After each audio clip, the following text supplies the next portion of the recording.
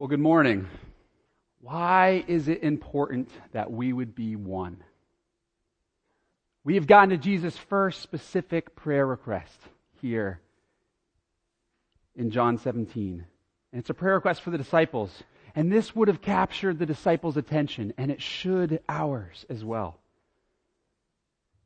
Jesus prays and he's saying, I'm praying for these disciples, the ones who have witnessed that I have revealed the living God. I am praying for them. I'm not praying for the world right now. That will come later. But I pray for them because our relationship is about to be disrupted. Jesus has been saying that he is leaving. He's been saying this throughout the farewell discourse, throughout chapters 13 through 16. He's leaving. He's about to go to the cross. That great redemptive moment is coming. But Jesus prays out loud that the disciples would hear him say these things. It's about to get hard. But he prays, Holy Father, protect them by the power of their name, the name you gave me, so that they may be one as we are one. This must be important, right? But why is it important the disciples would be one? Well, what happens if the disciples are split? Or they're not unified? Jesus has already said it. One of the disciples is about to betray him, Judas. He's going to leave. He's going to lose sight of who Jesus is, lose sight of who God is.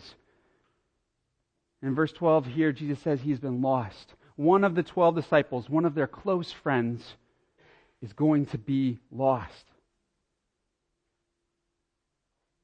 So Jesus prays for his disciples, that they would be kept by God. And he gives them an image to define what type of oneness they need to have. What type of oneness they need to have. Their unity is about to be disrupted. So Jesus prays out loud that they would hear, that they would remain unified. But unified around what? The disciples may have felt, we know you because we've walked with you for the past 3 years, and now you're leaving. How do we stay unified if the one that we worship is out of reach? Well, Jesus gives them an answer right here in the text. Do you see it? Jesus is praying that we would remain unified in glorifying God, that we would be one as God is one. So we have to tackle this question then about God. How is God one? What does this mean? Who is the we that Jesus is talking about? Remember, John 17 is a prayer between Jesus and the Father. And last week I gave you the little teaser that this week we were going to go full Trinity. Because there's a really big elephant in the room, right? How do we understand what's going on here? If Jesus is God, and he's praying to the Father who is God, and then in chapter 16 there's this Holy Spirit character who also is God, how do we also say that we worship one God? Before I dig in here, I think we need to set up some ground rules before we talk about the Trinity. And the first thing is we have a foundation throughout Scripture that God is holy. And when I say God is holy, I mean God is set apart. God is different. He's fully other than us. And so any way that an infinite God shows up in his creation, any way that he reveals himself to us, it's a condescension. It's humbling on his part. And so we don't get to see the full picture. And I say that because we need to have this disclaimer that just because God is unfathomable doesn't mean that he is unknowable. And as we go along here, we're going to hit some bumps in the road. There's going to be some obstacles. This is going to be tricky. I'm telling you this in advance this morning. What we're going to talk about this morning is tricky. It's going to be shrouded in a little bit of mystery. But don't let that be a stop sign for you. Don't get lost this morning. Don't glaze over. This could be one where you might, but don't glaze over. Here, I'm going to give you a picture. Imagine yourself at the State Hermitage Museum in St. Petersburg, Russia. Okay, it's one of the great art museums in Russia and the world. Imagine yourself going through this art museum. You could come across this beautiful masterpiece painting and think, wow, those are some nice colors. This is painted by Rembrandt a long time ago. He's dead now, so We'll never know, I guess, what the shadowy faces are in the background. Let's move on to the next one.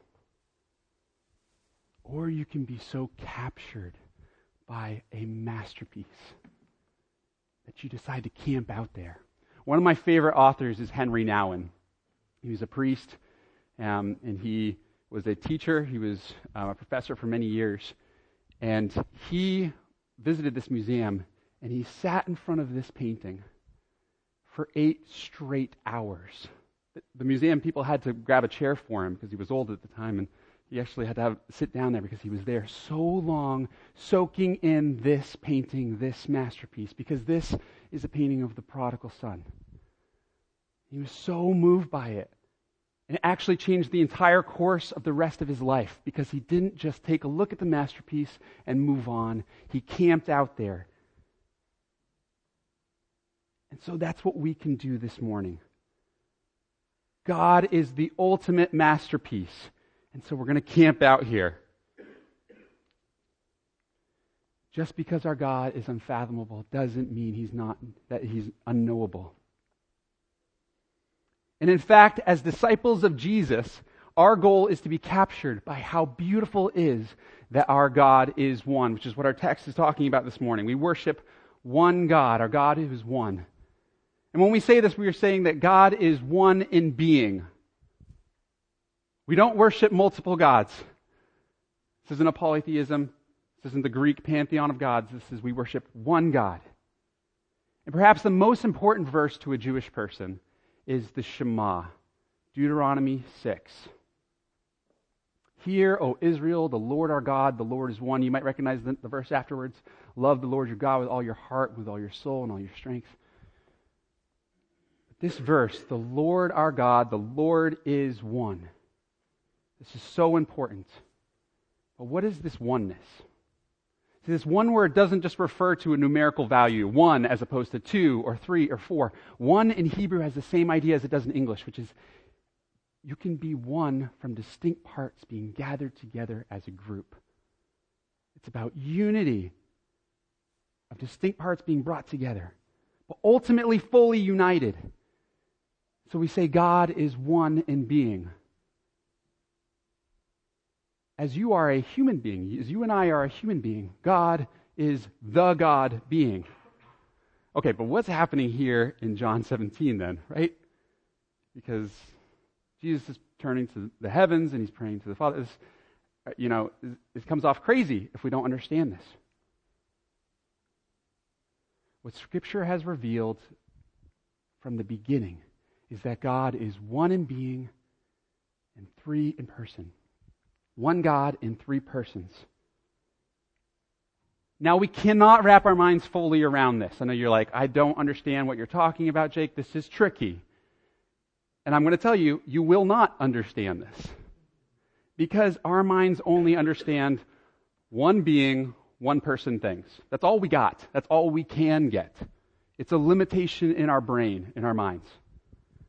Now, I'm going to illustrate this for you by giving you a headache here for a second, okay? So, take a hypercube, for example. Now, the hypercube it's a concept that's supposed to illustrate having 4th or more dimensions. So a single dimension is a line, 2 dimensions is a square, 3 dimensions is a cube, 4th dimensions is this. Oh, the video's trying to play. There we go. And you're like, I still only see 3 dimensions, and it kind of just gives me a headache, Jake. It's because we can't see the 4th dimension, because our brains are limited. We can only get 3 dimensions. In the same way, we're not going to get anything other than one being, one person things. That's what our brains are stuck to. But God is one being in 3 persons. This seems illogical, but should it surprise us that our God, who we worship, doesn't look exactly like us? Or should that amaze us?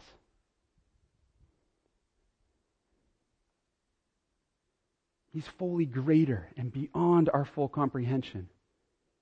And this is from the beginning, throughout Scripture. This isn't just a New Testament idea. This is from the beginning. There are 3 persons in the Trinity. And I'm going to sum them up in an incredibly oversimplified way this morning. So let's talk about the Father. God is known as Father throughout Scripture. That doesn't mean that He isn't given motherly qualities. He is. But He's known as Father. The Father is other, invisible, unseeable. He's the Creator. More than anything, Scripture reveals that the Father is almighty in power, overflows and sends and begets. Even the idea of Him being called Father gives us this notion of being one who has created life, one who gives life. He sends, He overflows. And we see this sending in John 17 in the past couple chapters here, that the Father is the one who sent the Son. He's also the one who sends the Holy Spirit. This is who He is. He's the one who sends. He blesses. So for us, when we gaze upon the beauty and the person of God in the Father, we see God's enormity. We see the Father's creativity, goodness, how He richly gives, how He sends His blessings, His bountifulness. Ultimately, He's a good, good Father, as we sing. Ultimately, He's a good, good Father. So how about the Son? Well, the Son, aka the Word, Logos, or Jesus, is commonly known. We see that the Son who's known as the Word here in this passage. In the beginning was the Word, and the Word was with God, and the Word was God. Here's a real picture of the trickiness of the Trinity. How can He be with something, but also is something? That's the complexity here, the mystery in the Trinity. And from creation, He was with God in the beginning. Through Him, all things were made. Nothing was made, without Him, nothing was made that has been made.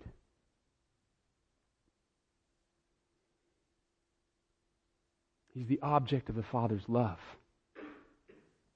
Even the means through which the world was created. The Son is the image of the invisible God, showing us love, meeting with people.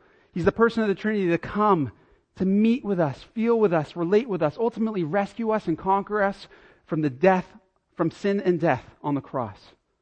That all who would believe in Him will be brought into right relationship with the Father. He's the one sent to rescue. And what captures us about Jesus so much? But the person of God who's embodied, He's incarnational, He's in the flesh. For us, the Son is the one we most often identify with. As Hebrews says, He was tempted in every way, just as we are, yet He did not sin.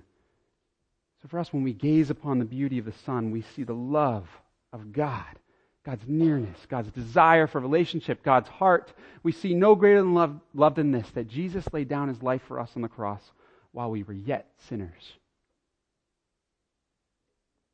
Yet Jesus said in John 16, "It is better that I leave, because Jesus will send the Spirit." Notice how I just said that the Father says that He will send the Spirit, and then Jesus says He'll send the Spirit. There's going to be a lot of this overlap. So we have the Holy Spirit, who was also from the beginning. Do you remember Genesis 1 and 2? In the beginning, God created the heavens and the earth. Now the earth was formless and empty, and darkness was over the surface of the deep. And the Spirit of God was hovering over the waters. From the beginning, the Holy Spirit has been giving life, giving new hearts, transforming people and empowering broken people to do amazing things for God's glory. And what captures us, when we gaze upon the beauty of the Holy Spirit, we see God as our comforter, as our healer, as our helper, the inhabiting, knowable presence of the Almighty God in our lives. The revealer of all truth, and the abiding presence and the fullness of God that brings joy. Okay, but this is confusing. I see some of you glazing over already.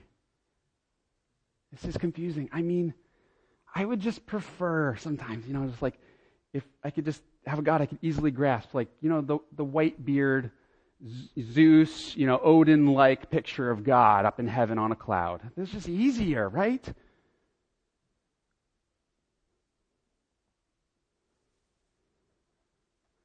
But just because our God is unfathomable doesn't make Him unknowable. And in fact, the pursuit of trying to know God is what we call being a disciple, being a learner, being a follower of Jesus.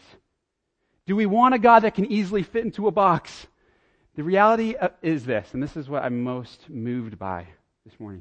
If nothing else, when we understand that our God is both one and in three persons, we can truly see that our God has always been loving and in relationship. Don't miss this. If God is truly all-powerful, all-knowing, all-sufficient, all-loving, what was he doing before creation? Think about it. What was God doing before creation? This is a very real question that every religion has to deal with. If we keep a single conception of the white-bearded God, and we say, what were you doing before creation? Why did you make us? You really struggle with an answer.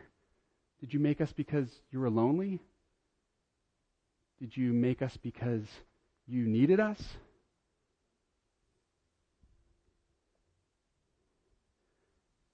How could God be love if there was nothing for him to love prior to creation? How could God be good if there was nothing for him to be good to before creation? This is the answer that we see in the beauty of the Trinity. That God has always been loving. He's always been good, and he's always been in relationship. The truth of the Trinity actually reveals the only way that one God can make sense and also be loving and be good and self-sufficient. He's the God who is in relationship within the Trinity before creation. And in fact, creation is just the overflow of God's love within the Trinity. He made all things for Jesus. The Father made all things for Jesus, through Jesus, by the power of the Spirit. See, it's an overflow of the love that the Father had for the Spirit and for the Son, and that the Son had for the Father, and that he had for the Holy Spirit, and the Holy Spirit had for the Father and for the Son. And then it just becomes this tangled mess of oneness, beautiful, beautiful oneness. Hallelujah, I don't comprehend it all, but I'm in awe of my God. When we see that God from before creation, in and of the Trinity, who he is in every way, we see that he's revealed from all time and forever that he is love. That God is love, as it says in 1 John. We read that and we think, I don't know what that means. This is what we see in the Trinity, that God is in who he is before creation, from all time. He has always been loving.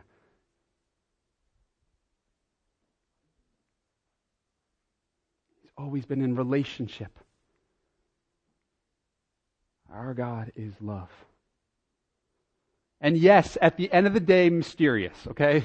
You're like, that was confusing. Have I lost you yet? Or did you get a taste of the beauty? Are you drawn into the masterpiece?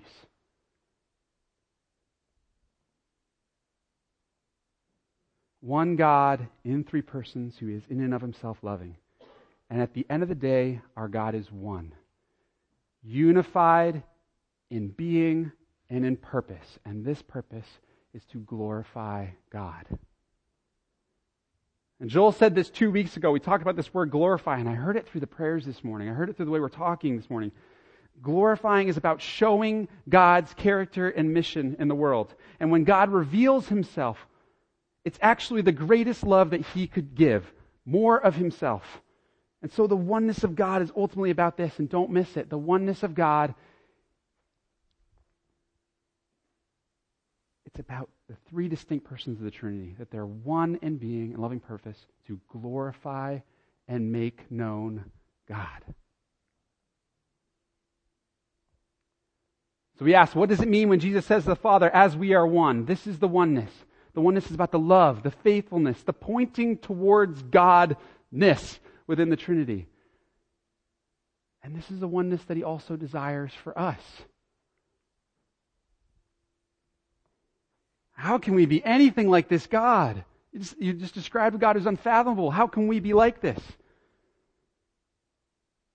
If looking at God is like standing in front of a masterpiece painting, then looking at us, looking at the church is like, it's like looking at my 2-year-old's artwork. It's beautiful. beauty is in the eye of the beholder. It's more modern art. I'll put it that way. It's more modern art. But Jesus says his prayer is that they would be one, that we would be one. How can we be like this? Let's broaden the scope a little bit and look back at what Jesus' prayer request was. He said, Holy Father, protect them by the power of your name. Now, literally, this language is it's just keep them in your name. And we've talked about this the last couple of weeks. Keep them in your name. The idea that Jesus is saying is keep them in you. Keep them in who you are. Keep them in knowing you. Keep them in relationship with you. Keep them in reflecting you. Keep them in glorifying you.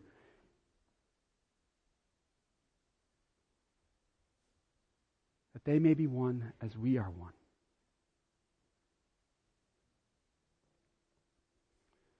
So now, the oneness that Jesus is praying for is not just unity for the sake of keeping things fun and laid back and easy in the church. Jesus isn't just praying that they'd be unified so that they'd be hunky-dory, every one of them best friends, looking like each other, having the same interests, just a bunch of besties. No, the church is made up of really different, broken people. We're not promised to all be friends. But what are we? We're the church of 200-300 different persons who can't be one in being, but who can be one body. Unified because we are all focused on glorifying God.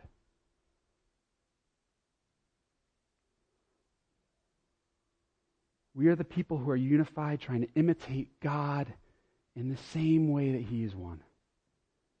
That we all be focused together on this, glorifying God.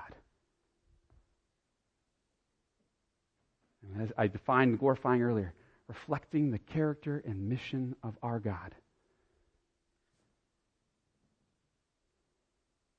This is what it means. Followers of Jesus. We would be one in this.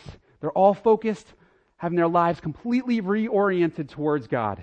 As Jesus is focused in that moment on the Father and the Son and the Spirit proceeding from the Son, revealing the Father, so our focus would also be on glorifying God. Our gaze firmly transfixed on who He is.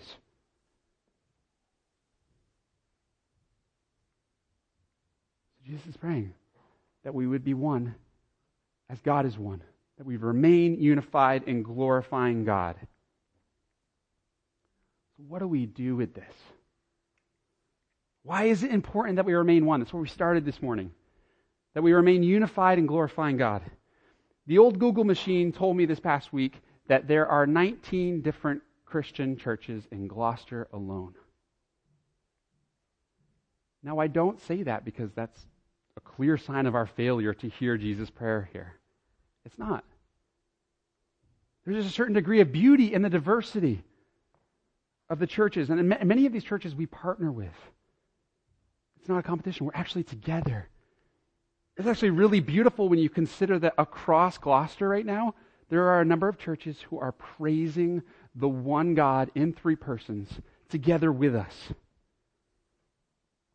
And there's actually something very different from our splintered, polarized, not unified country and culture.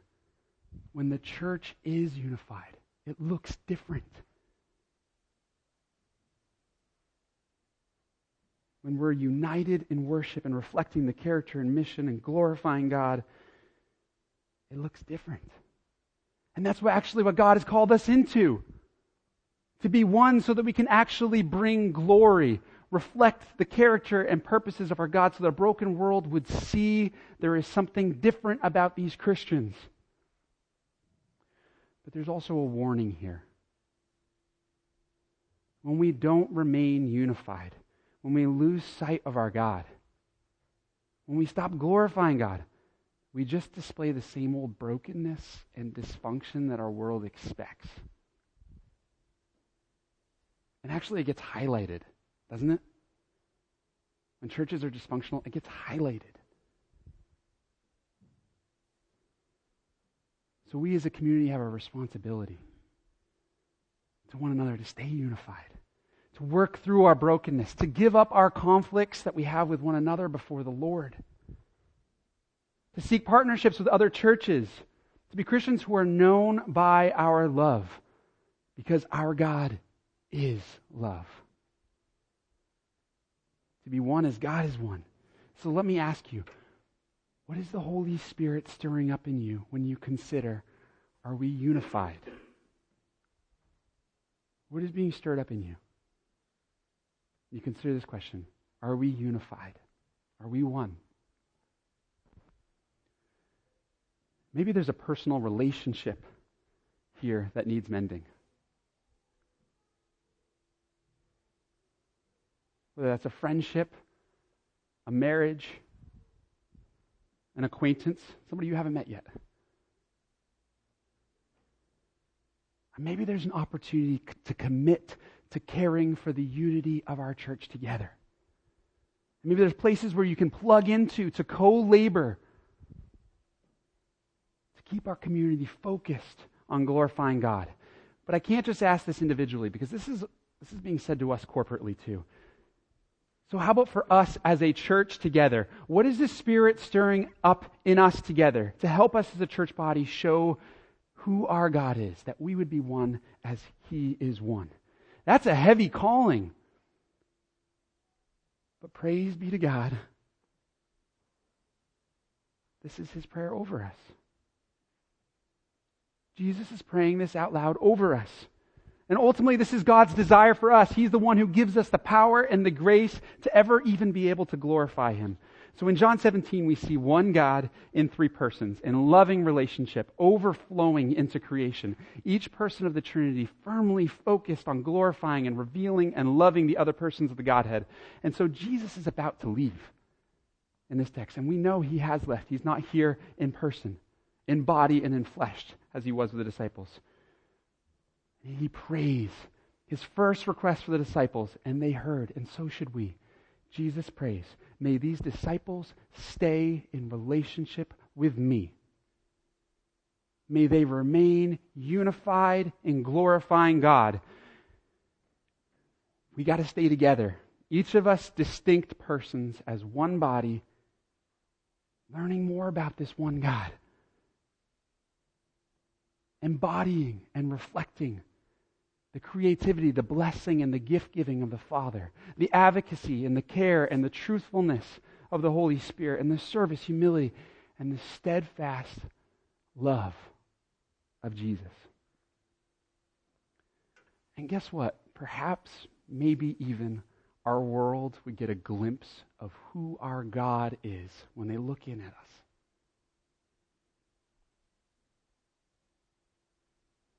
But this requires that we take time to actually know, what does our God look like? He doesn't look like us. We get to have our entire lives reoriented towards Him. We can remain unified together in glorifying the one true God. Our gaze firmly transfixed on Him. I'm going to close this morning by praying the same prayer that Jesus prayed over the disciples, over us, and for our church worldwide too.